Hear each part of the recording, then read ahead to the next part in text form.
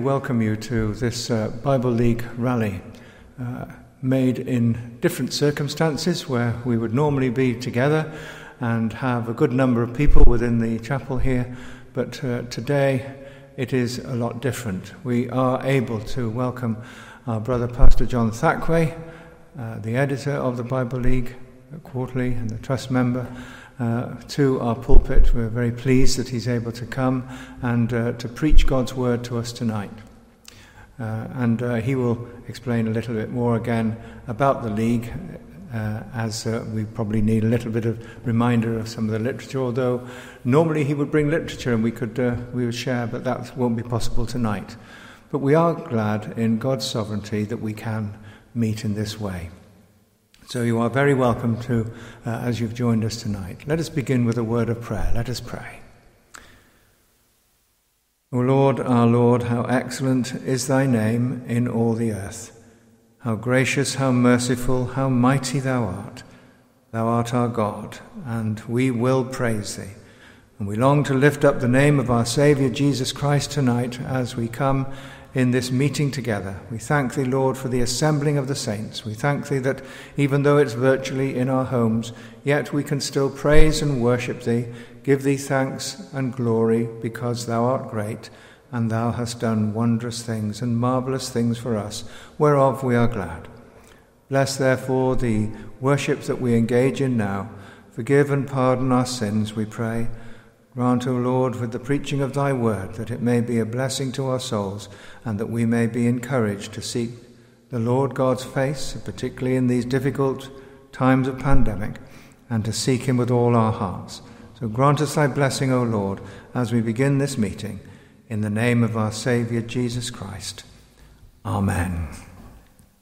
We're going to sing a hymn, and it's in Psalms and Hymns for Reformed Worship. It's Psalm 19 and version 1. The heavens declare thy glory, Lord. In every star thy wisdom shines. But when our eyes behold thy word, we read thy name in fairer lines. Our first hymn.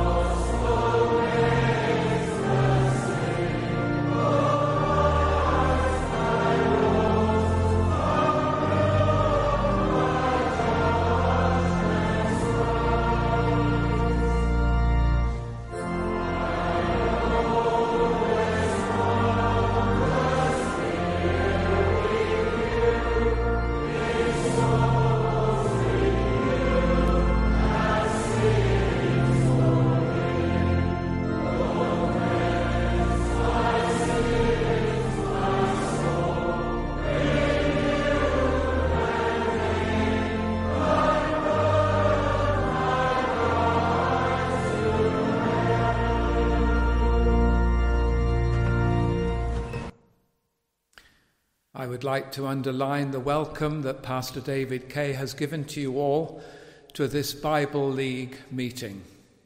And I would like to especially thank Pastor Kay and all the friends here at Whiddon Valley Evangelical Church for their kind hospitality in allowing us to use their empty building and recording facilities so that we can make this Bible League meeting as authentic as possible by our both taking part here and recording it and videoing it for you.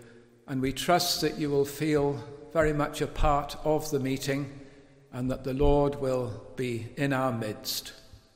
We know that we're doing this remotely, but the Lord is not remote from us, and he can be very much in our midst and very close to us each as we worship him in this way and hear his word together.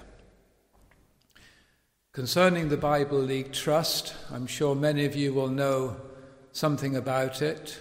We do thank our subscribers very much for their support, and all who happen to read the Bible League quarterly or who stand with us in any way, we're very grateful to you. As I always say at these meetings, if you're not a subscriber to the magazine, to become one is the best way you can support us. Details of subscription are in the inside front cover of the Bible League Quarterly magazine, but also on the website www.bibleleaguetrust.org. If you go there, everything is there for you to be able to subscribe and also follow our magazines and articles and purchase our literature. Just show you the current issue of this magazine, and can I recommend it to you if you don't subscribe? And we trust and pray that the Lord will further prosper and bless our work and witness. It seems to me, as editor of the Bible League Quarterly, as I think about conditions these days, that our work and witness is needed more than perhaps ever before. Founded in 1892 to combat the rampant theological liberalism that was gaining so much ground in those days, that Spurgeon resisted so bravely, and though few stood with him, he led the van in denouncing this downgrade in belief of scriptural doctrine and confidence in the Word of God. As time has gone by since then, we have seen the effect of this liberalism on the nation. The secularism that sadly is abroad now, and the ungodliness, the moral degeneracy.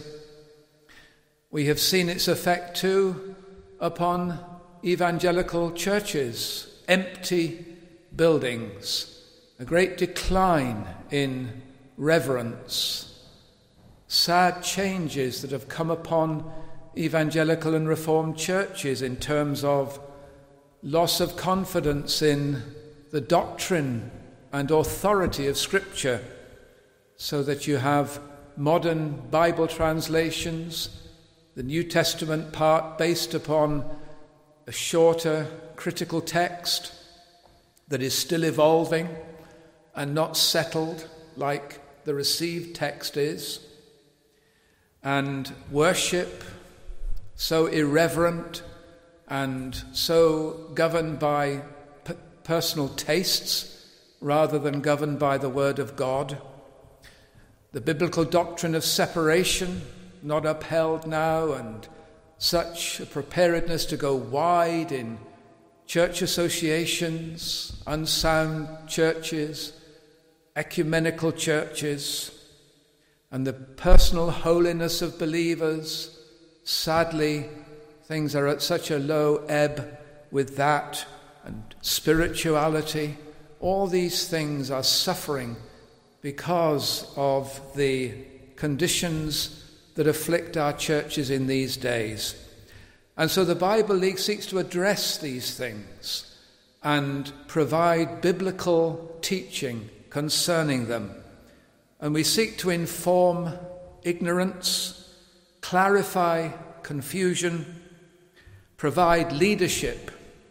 And it's not only older people who are appalled at the current conditions in the nation and in the churches, but I get communication from younger people as well, saying, Mr. Thackway, is such and such a thing right? And I come back and seek to show how it's not right from the scriptures, and they're so relieved.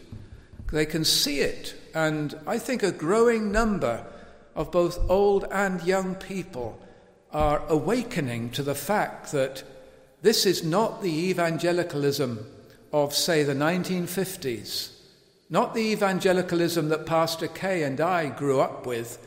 We just do not recognize it.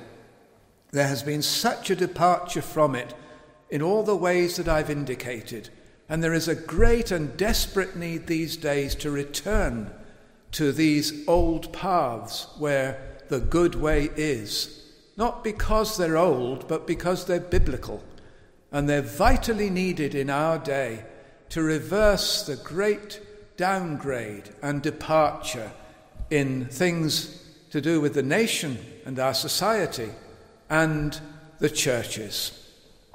So while we don't say that we have all the answers, we're not perfect, but at least we're seeking to stand for what we believe is biblical and historic and authentic Christianity.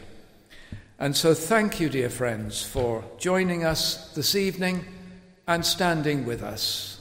Please pray for our work and witness all the more that it might please the Lord to bless us in these days as we seek to know what Israel ought to do, having understanding of the times, and that we might serve our own generation by the will of God.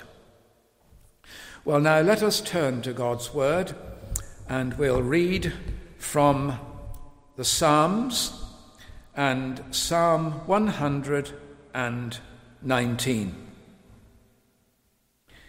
It's Psalm 119, and we read the section beginning at verse 49 to 56. Psalm 119, verse 49. Remember the word unto thy servant, upon which thou hast caused me to hope. This is my comfort in my affliction, for thy word hath quickened me. The proud have had me greatly in derision, yet have I not declined from thy law. I remembered thy judgments of old, O Lord, and have comforted myself. Horror hath taken hold upon me because of the wicked that forsake thy law. Thy statutes have been my songs in the house of my pilgrimage. I have remembered thy name, O Lord, in the night, and have kept thy law. This I had, because I kept thy precepts. Before we pray together, I would like to draw your attention to a new publication, the book entitled Valiant for the Truth. If you've had the latest issue of the Bible League Quarterly, you will see that this is advertised in it, and our secretary gives some details of it and how to order it. I would just like to say a word or two about this book. It consists of collected writings from Bishop D.A. Thompson. He was a bishop in the Free Church of England in his time, but being the faithful man that he was, he even felt the need to separate from that body And though he was always known as Bishop Thompson, he was a great friend of every evangelical Christian, whether Anglican, Free Church of England, Baptist, Methodist, Plymouth Brethren, or whatever. He was a great man in his day. He was the editor of the Bible League Quarterly from the period 1961 to 1970. But more than his articles in that magazine, he spoke on a number of platforms. And some of these addresses were published in booklet form.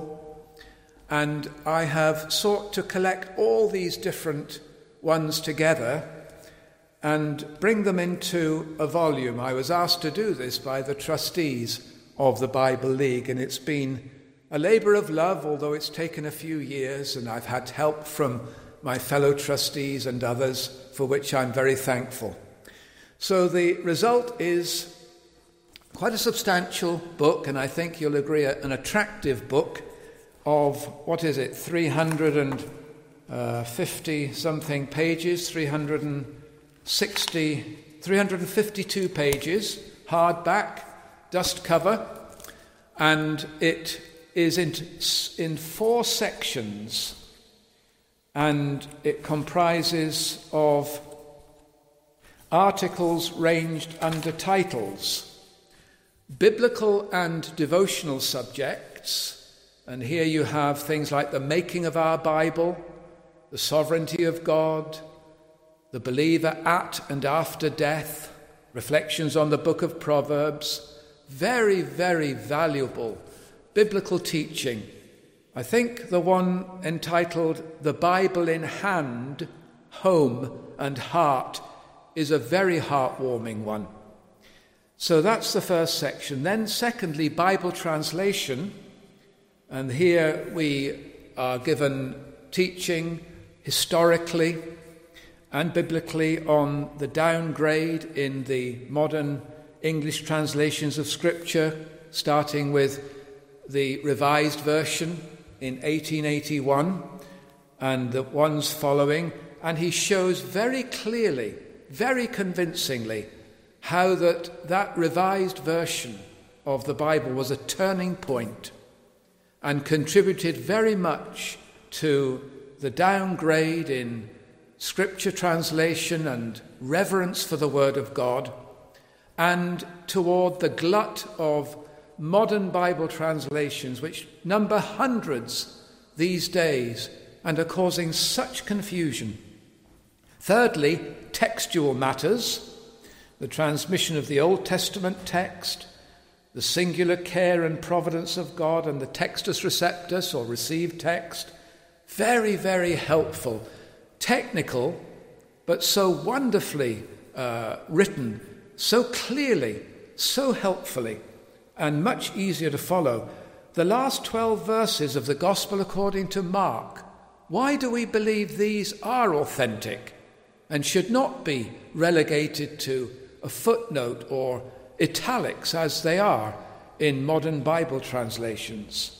And then fourthly, book reviews, 3 book reviews, so full and instructive. And there's a brief memoir of the bishop as well, and an introduction. I hope I've whetted your appetite. It's excellent reading. Cannot commend it warmly enough. The book costs £15, including post and packing, and you can either send to our secretary, Mrs. Ward, or you can obtain it via the website. The cost of it from outside the UK is £22. So can I encourage you to consider this? We're coming up, of course, to the festive season, and if you want to think about a very valuable Christmas present, well, I think this would make a very generous and helpful one. And I think to possess this book would have a spiritual treasure which would last for many years to come. So that's our new publication, and we trust and pray it will have a wide sale and do much good in our day. Now let us pray together.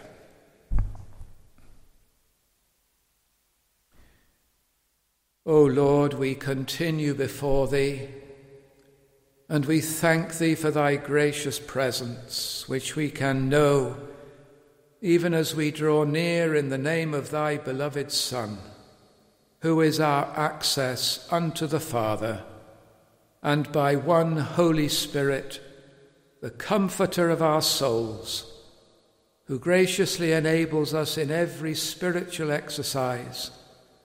And, O Lord, how we need him, for we cannot think a gracious thought, we cannot feel a good desire, till thou, who call'st a world from naught, that grace into our hearts inspire. Help us by thy Holy Spirit, that we may truly pray and worship this evening, hear thy word to our soul's profit, and be enabled to support the work and ministry of the Bible League. We pray, Lord, that the League will make a great contribution in our day, along with sound and faithful churches and other Christian bodies and organizations. Lord, help us to contend for the faith once delivered unto the saints, and give us great wisdom and great love and kindness and faithfulness in these days, that we might be made a blessing. And we do pray, Lord, that there might be a great return to the biblical old paths. We pray, O God, for a raising up again of that remnant, that regrouping of thy people, to rally round the banner and to stand for these things in our time. We know that we are often called old-fashioned and stuck in the mud and even dinosaurs, just like Mr. Spurgeon was in the latter part of the 19th century. But Lord, we know he was right, and we would stand as he stood. And we pray, Lord, that thou wilt make it clear in these days who is on the Lord's side and who is not. And, O God, we pray that thou wilt bless and glorify thy word, glorify thy name in our times. We humbly look to thee and call upon thee for thy blessing, a real move of God in our day, and a real return to everything that is right and everything that glorifies thee. We pray, Lord, for Reformation revival and a visitation of the Spirit. Bless us, O God, we pray, in the United Kingdom and in all the nations of the world. Bring back thy word, O God. May we all bow before it, even as we reverence the God of the word. And may we tremble at it, may we rejoice at it, and may we be doers of it in our own lives, and see, dear Lord, thy word honoured in every way. Hear us now, Lord, and bless us together. Speak to us through thy word. Do us good in our souls. Encourage us, each and every one. And we do pray for one another, especially during these difficult times of restrictions and regulations and lockdown and deprivation, especially, Lord, those who live on their own and those who do not have a sound local church to easily get to. Oh, Lord, do comfort them and strengthen their hearts. Provide for them abundantly. Be a God and a Father and a little sanctuary. We commend ourselves now to thee. Bless us as ministers, church officers, members, friends. O Lord, make us, we pray, a great blessing in our day. And we ask these mercies with pardon for all our sins and shortcomings and failings, of which they are so many. But Lord, take away all iniquity and receive us graciously and love us freely. Through Jesus Christ, and for the glory of thy great name. Amen.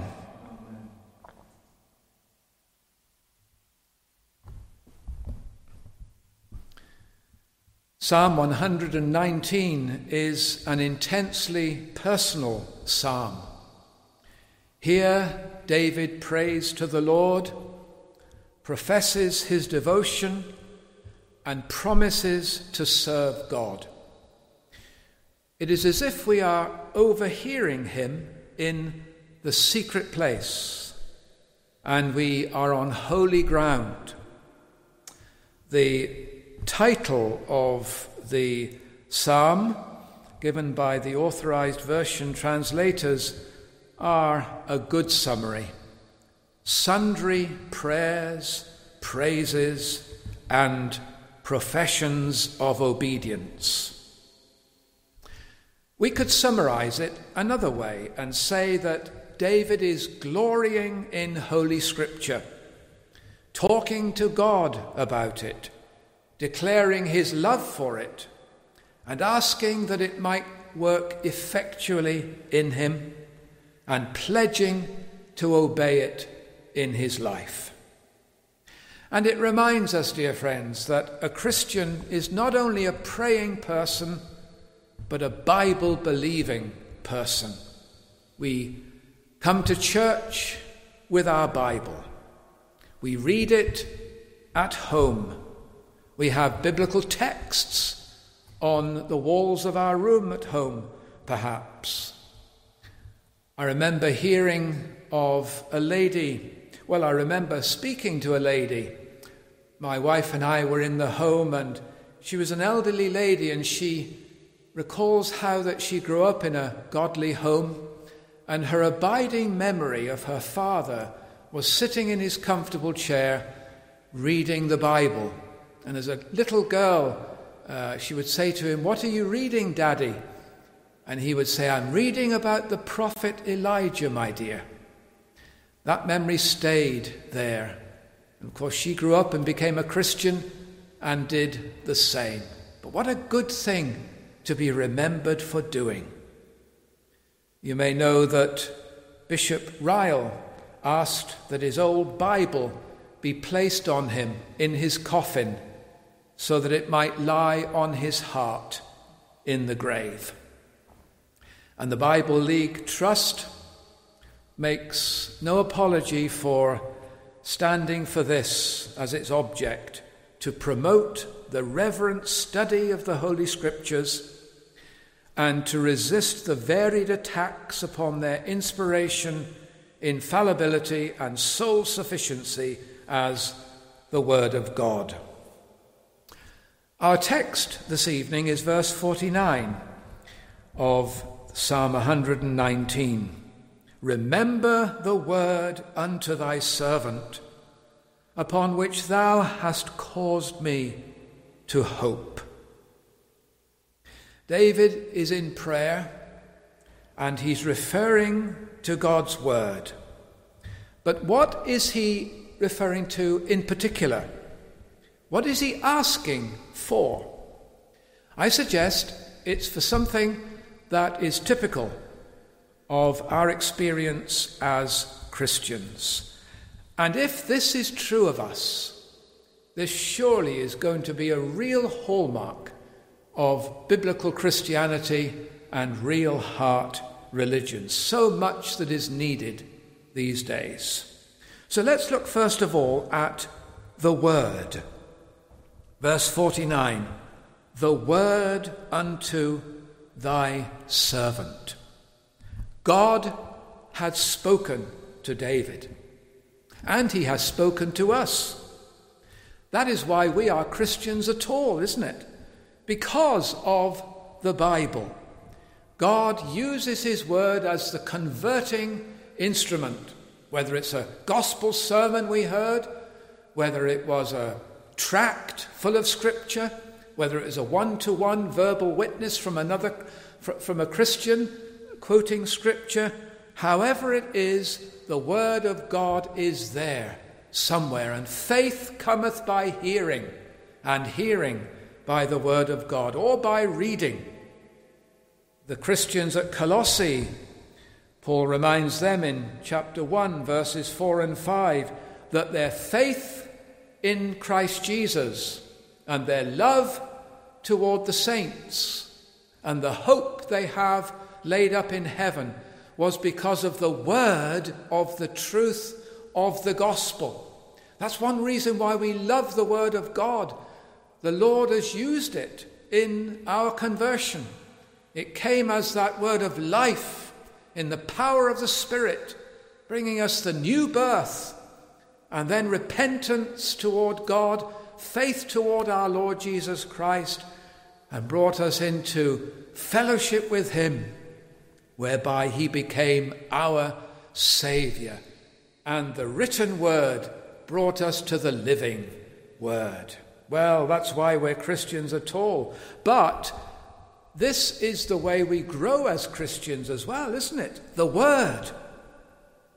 The Puritans used to say that the Bible is the breeder and the feeder of grace.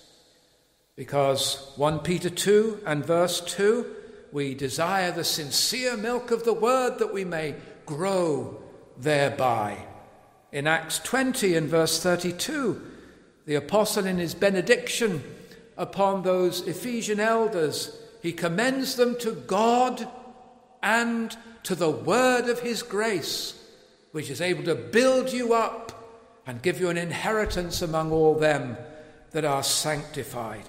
We will find, won't we, that the strongest, godliest, holiest, wisest, most useful Christians are those who are most in and under the Word of God. Oh, the importance of personal Bible study and reading, the importance of having the Word break over us through preaching and enter into us by the blessing of the Spirit, and the importance of being doers of the Word, not hearers only, and walking it out in life and experience. The word unto thy servant. But it says here that often the way the Lord deals with us is that he gives us a particular word. The word unto thy servant. Certain scriptures the Lord uses as he blesses us and guides us and helps us. For instance, sometimes there is a word of general promise, because what the Lord has pledged to others in the Bible serves as a template for us. For instance, when he said to Moses in Exodus 33 verse 14, "My presence shall go with thee, and I will give thee rest." That said as much to us. And we think of that word unto his servant, and we're glad of that general promise of guidance. Or maybe that reassuring word to Israel in the person of his servant Jacob. Isaiah 41 and verse 10, "Fear not, for I am with thee. Be not dismayed, I am thy God. I will help thee.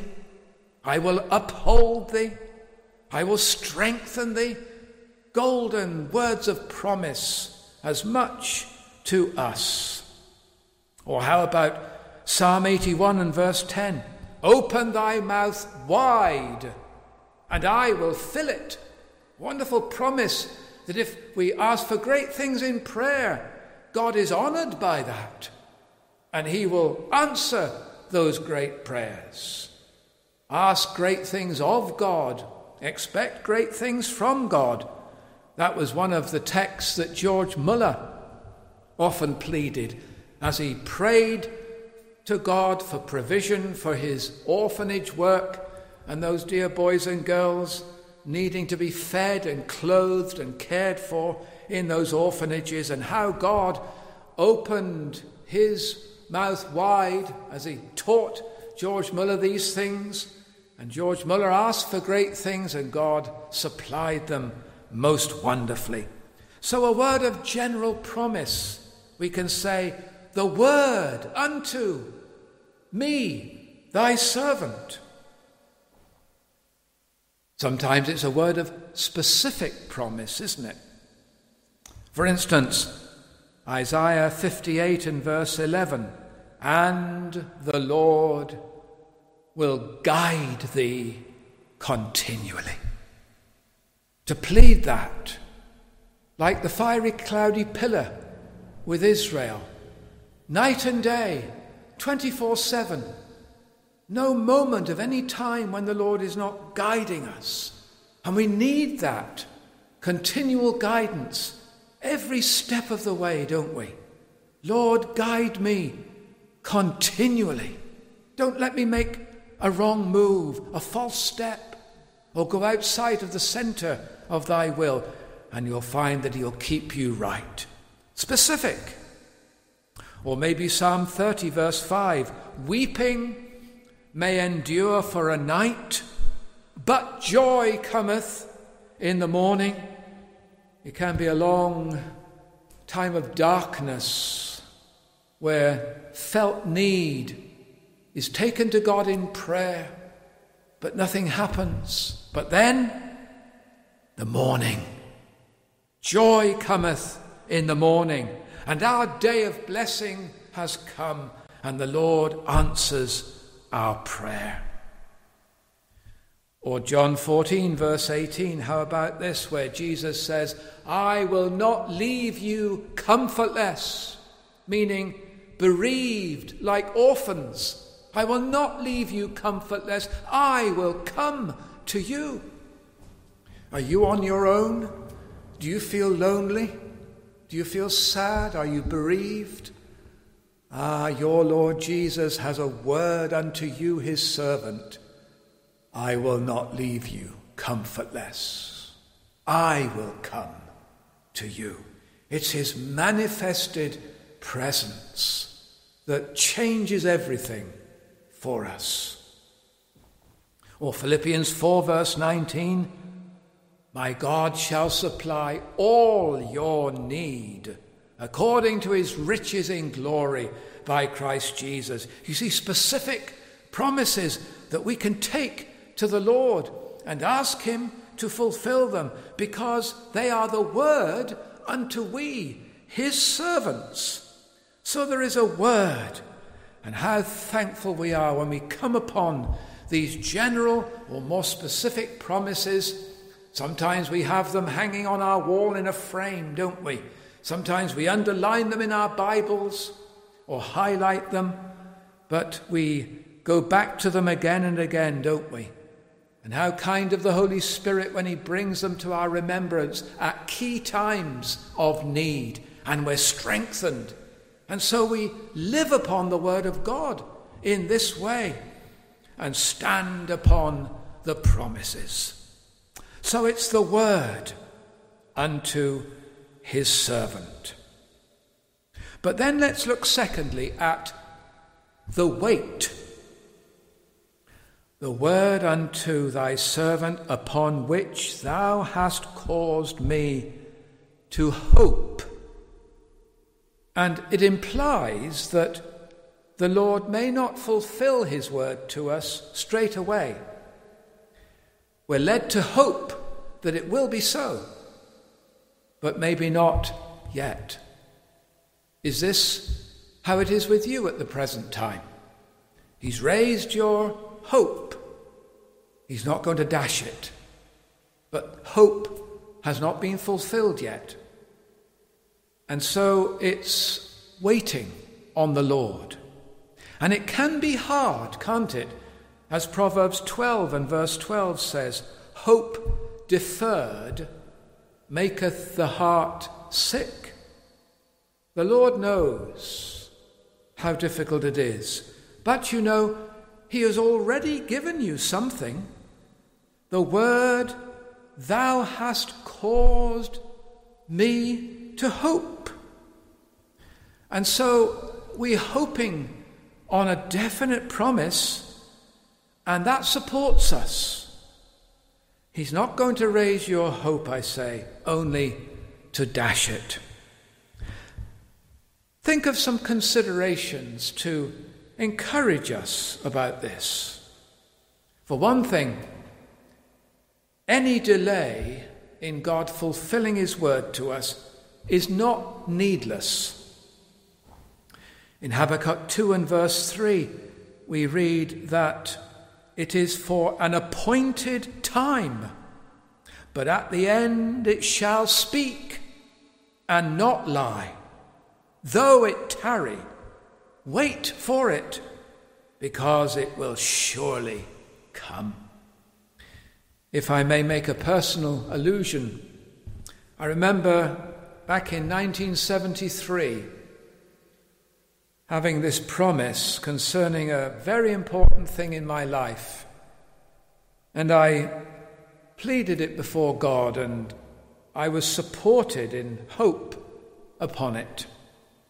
And the Lord fulfilled it to me in 1977. And I can set upon record God's faithfulness, the word unto his servant, upon which he caused me to hope, and I did not hope in vain, and neither will you. My wife and I were in the home of a godly family, and we remember the wife of that family sharing with us something. She often used to think about Proverbs 22 and verse 6, train up a child in the way that he ought to go, and when he is old, he will not depart from it. Precious promise to Christian parents raising children in the nurture and admonition of the Lord. And she used to say to us, I so often pray, Lord, how old is old?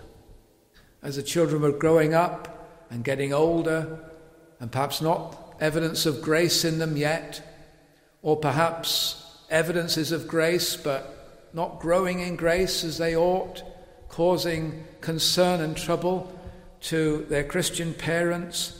When they are old, they will not depart from it. But how old is old, Lord? And it's for the Lord himself to answer that, isn't it? But you see, we look to God and we trust him concerning this. And we do not hope, we believe, in vain.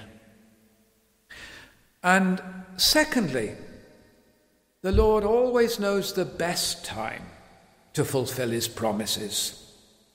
Isaiah 30 and verse 18, therefore will the Lord wait, that he might be gracious unto you. Therefore will he be exalted, that he might have mercy upon you. And so there is that waiting. And then it goes on to say, blessed are all they that wait for him. Ecclesiastes 3 and verse 11, he hath made everything beautiful in his time. We'll see a beauty in the whole thing that we've had to be exercised over in waiting. It's the best time. There's a beauty that we will marvel at. We'll see that it wouldn't have been right had it come earlier. And the Lord has not allowed 1 second too late concerning it, just at the right time. Richard Greenham, the Puritan, put it like this: there is a time between the making and the fulfilling of the promise, which God doth to try whether we will account of the promise and stick unto it. Can you stick unto it? Well, if you believe it's a divine word, if you believe in the word of God as inspired, divine, preserved, authoritative, infallible, well then we'll stand upon it and we'll plead it with God, won't we? And we'll know that just because it hasn't been fulfilled yet, it doesn't mean to say it will never be fulfilled. Oh, he knows the best time. And thirdly, he's not overlooked the promise, any promise. Psalm 111 verse 5, he will be ever mindful of his covenant. These promises laid in the covenant of grace before time, ordered in all things and sure, our treasury, our precious, precious possession, each one of them for us, designed to testify his goodwill and his love toward us. He'll not forget any of them. They'll not pass out of his mind. He'll be ever mindful of his covenant. The Puritans used to speak about the stability of the covenant. My dear friends, it's stable, laid in eternity past, and it has its great consummation and fulfillment ultimately in the heaven and eternity to come. And all during time, it's going to be fulfilled for us. These covenant promises and these mercies, they are sure forever. And God has not changed his mind. He doesn't say one thing and then alters it and retracts it and then leaves us without the hope. I am the Lord, he says, for I change not. Therefore ye sons of Jacob are not consumed, and our hope is not gone. He has not changed his mind. Hath he said, and shall he not do it? Hath he not spoken, and make it good? Of course he will.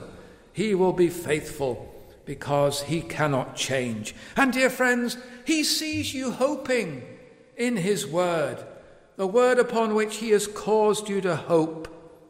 Psalm 33:18, the eye of the Lord is upon them that hope in his mercy.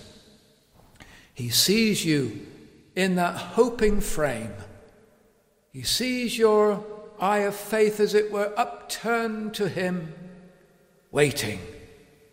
And he is moved as a kind heavenly Father to bring you to the time when his word will be made good in his way. And it will be to your blessing and for his glory. It is the word. It is the wait. But it's worth waiting for. God's best is worth waiting for. Our times are in his hand, and we wouldn't want them anywhere else. And then finally, not only the word and the wait, but the way. Remember the word unto thy servant. You see how he prays? Accordingly, Lord, remember the word that is to thy servant, upon which thou hast caused me to hope. And this is how we can pray as well. We say, remember, because it seems as though he has forgotten. Not really, but it can seem like that to us, can't it? Psalm 77, verse 9, good old Asaph, who is so honest, isn't he? And so open about how he feels for our comfort. Hath God forgotten to be gracious? Hath he in anger shut up his tender mercies? Our unbelief would lead us to think that that is the case. But it's so dishonoring to God. Just as faith believes what is right about God, unbelief perversely believes what is false about him. And that's our blasphemous enemy, the evil heart of unbelief that lurks in us. But Lord, I believe, help thou mine unbelief. It isn't that he has forgotten, although the devil would try to persuade us that he has, but he has not. Let us pray rather in the words of Wesley, "Oh, might I doubt no more, but in his pleasure rest, whose wisdom, love, and truth and power engage to make me blessed." But it's a way of asking God to fulfill his word, isn't it? Remember the word. Those of us who are parents can remember our children when they were small, and how that if we said we were going to do something, take them out somewhere, or play with them at a certain time, or give them a present, and we had just temporarily overlooked it, you know what they would say? "But Daddy, you promised." And what a keen sense of justice a child has. But you see, our Heavenly Father invites us to have that keen sense of justice, which is only a reflection of his infinite, perfect sense of justice. It's only right that God will fulfill his word. Remember the word. And so we're glad, for instance, that in 1 John 1 and verse 9, concerning the forgiveness of our sins, which God doesn't make us wait for, if we confess our sins, he is faithful and just to forgive us our sins and to cleanse us from all unrighteousness. There's a justice in it, as well as marvelous grace. Remember the word. Or in verse 38 of this very psalm, "Establish thy word unto thy servant, who is devoted to thy fear." This way that we pray. And the Lord allows us to do this. Remember thy word. In Isaiah chapter 62 and verse 6, there's an interesting word on this, where the Lord tells us this. Isaiah 62 verse 6, he calls us those who make mention of the Lord and keep not silence. And in the margin it is that are the Lord's remembrances. We are the Lord's remembrances when we remind him of his promises and his word. And the Lord allows us to do that and is pleased when we do it. Spurgeon puts it like this: when you read such a promise, take it back to the great promiser and ask him to fulfill his own word. Remind him of it. I seem to remember some time ago reading the story of Augustine of Hippo and his godly praying mother Monica, who was greatly grieved when Augustine was not a Christian and far from the faith and behaving dreadfully in the world, and even imbibed error at one point before he was converted.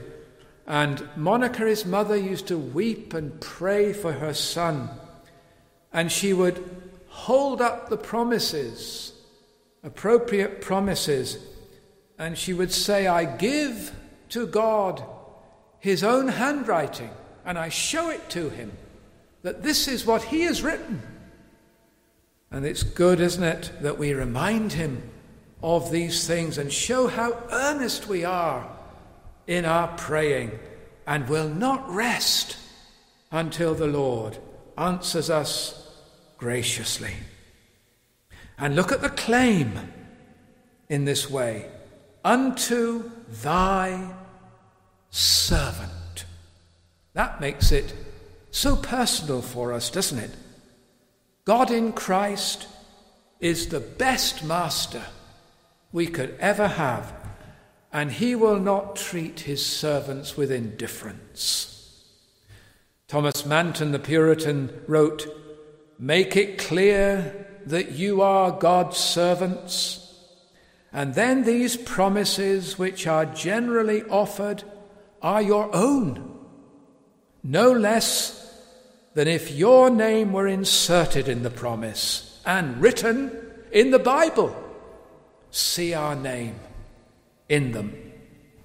And the Lord will not forget his word unto each one of his servants, you and me." Did he forget Noah?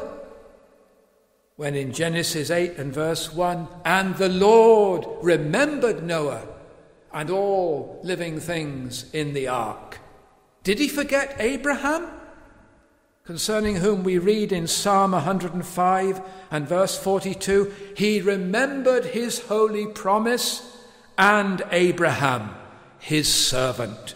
Did he forget the dying thief, newly become his servant at that very time? Lord, remember me when thou comest into thy kingdom.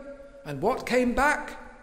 Verily I say unto thee, today shalt thou be with me in paradise. Oh, my dear friend, no more will the Lord forget his word to you and to me. There is the word. Bless God for his word. There is the wait. Oh, but it's worth the wait.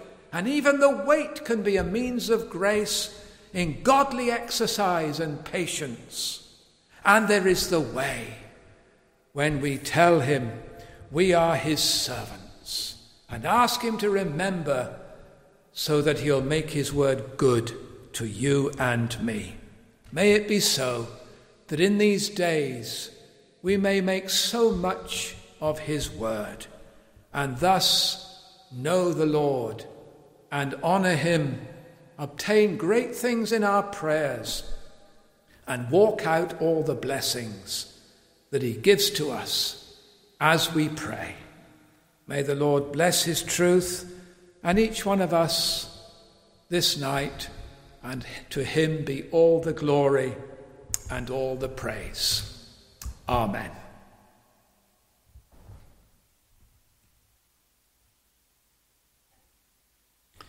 Our final hymn now is number 338 from Psalms and Hymns of Reformed Worship.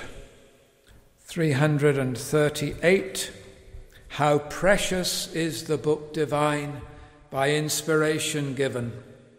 Bright as a lamp its doctrines shine, to guide our souls to heaven. 338.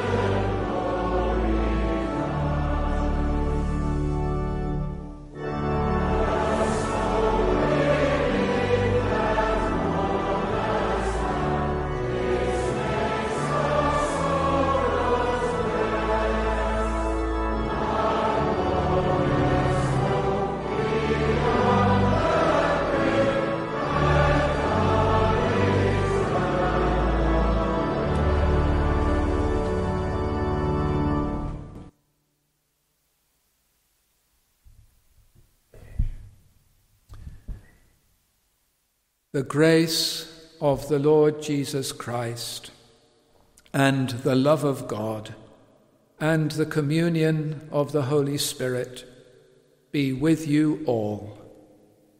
Amen.